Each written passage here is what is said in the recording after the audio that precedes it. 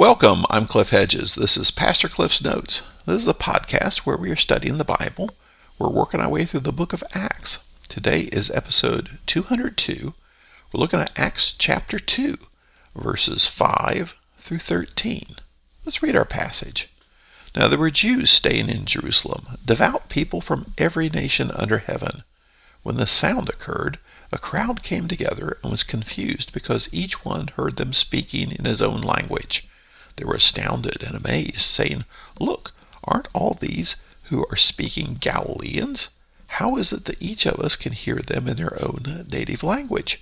Parthians, Medes, Elamites, those who live in Mesopotamia, in Judea, in Cappadocia, Pontus and Asia, Phrygia, Pamphylia, Egypt, and the parts of Libya near Cyrene, visitors from Rome, both Jews and converts, Cretians and Arabs, we hear them declaring the magnificent acts of God in our own tongues." They were all astounded and perplexed, saying to one another, "What does this mean?" But some sneered and said, "They're drunk on new wine." Well, this is the day of Pentecost. The Holy Spirit has come. The disciples were gathered in the upper room, and again, it didn't say who was there, whether it was 12 or 120. I take the 120 position. And then there was the sound of like a rushing wind, and the Holy Spirit came upon them, and there was tongues that were like flames, and they were all filled with the Holy Spirit and began to speak in different tongues as the Spirit enabled them. So then Luke goes on to tell us a little bit about what's going on at Pentecost. In verse 5, it says, "There were Jews staying in Jerusalem, devout people from every nation under heaven." It's Pentecost. This is one of the three pilgrim festivals: Passover, Pentecost, and Feast of Tabernacles. These are pilgrim festivals. These are where all the followers of Judaism are supposed to go to Jerusalem for the sacrifice. That's why it says there were devout people from every nation under heaven. These are the devout Jews, those who actually practice their faith. They travel to Jerusalem for the day of Pentecost, the festival of Pentecost. Now Luke says they were from every nation under heaven. Well, this is hyperbole. Were there places that there were not people from? Yeah, places where there's no Jews. But what's listed below are all the areas where there are major Jewish communities. So when he says from every nation under heaven, that's the way we talk. It's just from all over the place. Well, really all over the place? No, but that would be a figure of speech. So verse 6, when this sound occurred, which sound? He doesn't say what sound they heard. Did they hear the sound like a rushing wind that filled the room? Or the sound of the disciples speaking in different languages as the Spirit enabled them? You can make a case either way, and it's hard to say. I would go along with this.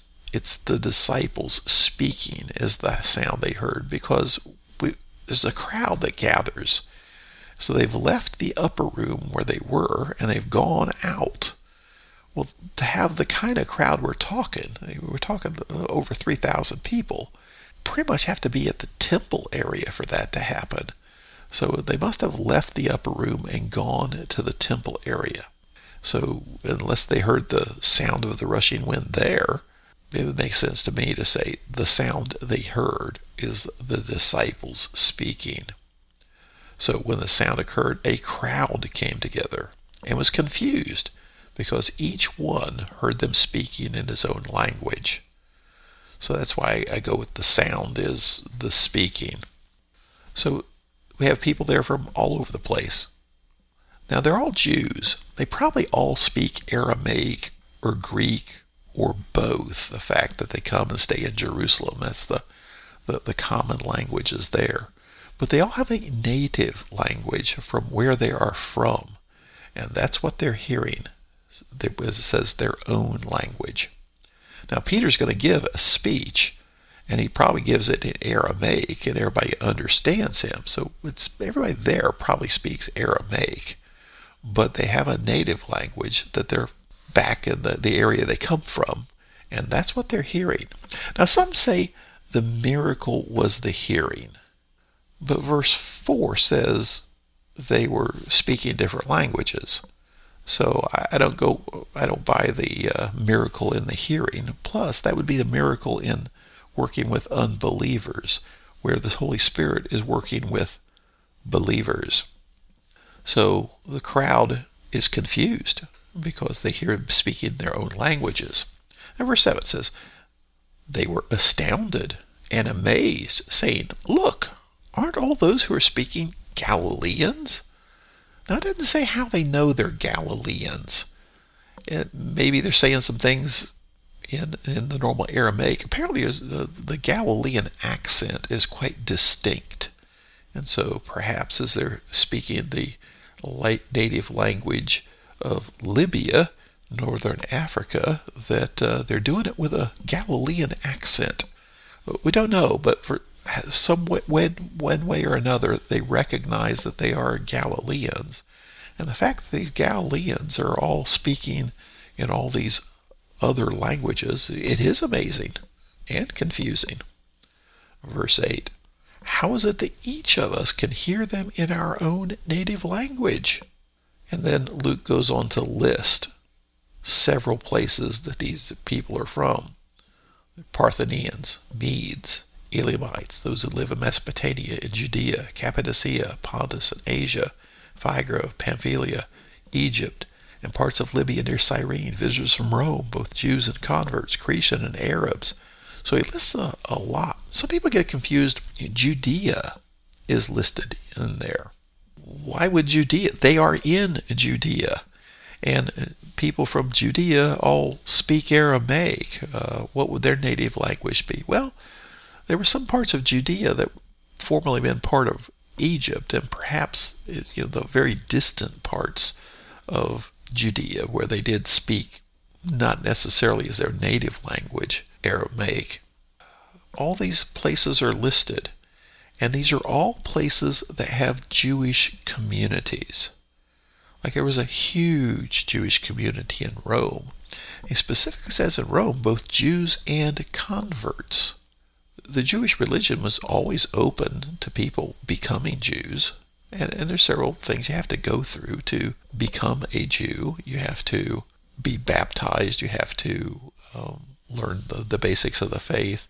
And for males, you have to be circumcised. And so that's a big stumbling block there for a lot of grown men to become Jewish.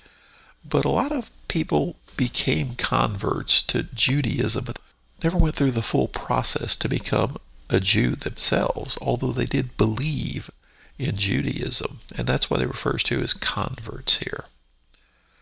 And it says, we hear them declaring the magnificent acts of God in our own languages. It doesn't say what they're actually saying. Is it just praise to God? Probably is somewhat generic words of praise, but the amazing thing here is the speaking in all these different languages. Verse 12, they were all astounded and perplexed, saying to one another, what does this mean? But some sneered and said, they're drunk on new wine. Well, there's always going to be people who sneer at what God is doing, but many, it sounds like the majority, are quite intrigued. What is going on here? You have these Galileans speaking in all these native languages. Now, with the list that was given there, that's why I go with the 120 number from the upper room, not just 12. Some people want to mess with the list and try and turn it into 12, but there's more than 12 here. That's why I go with the 120 number. Now, it doesn't say they're really proclaiming the gospel. They're just proclaiming the magnificent acts of God.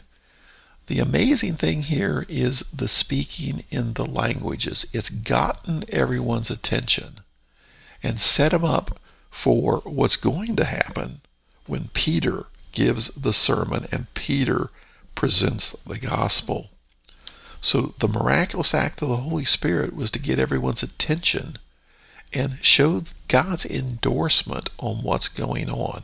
Because everyone is in a state of, well, it says in verse 7, they were astounded and amazed. And it says in verse 12, they were astounded and perplexed. So the attention has been gotten of the people there, and they have seen something amazing that they don't quite understand, but it's grabbed their attention. And Peter's about to respond and present the gospel to them. Well, the Holy Spirit came. The Holy Spirit equips. The Holy Spirit guides. The Holy Spirit makes things happen. And that's what we're seeing from the get-go here. The first thing the Holy Spirit does is equip them to do what He's called them to do.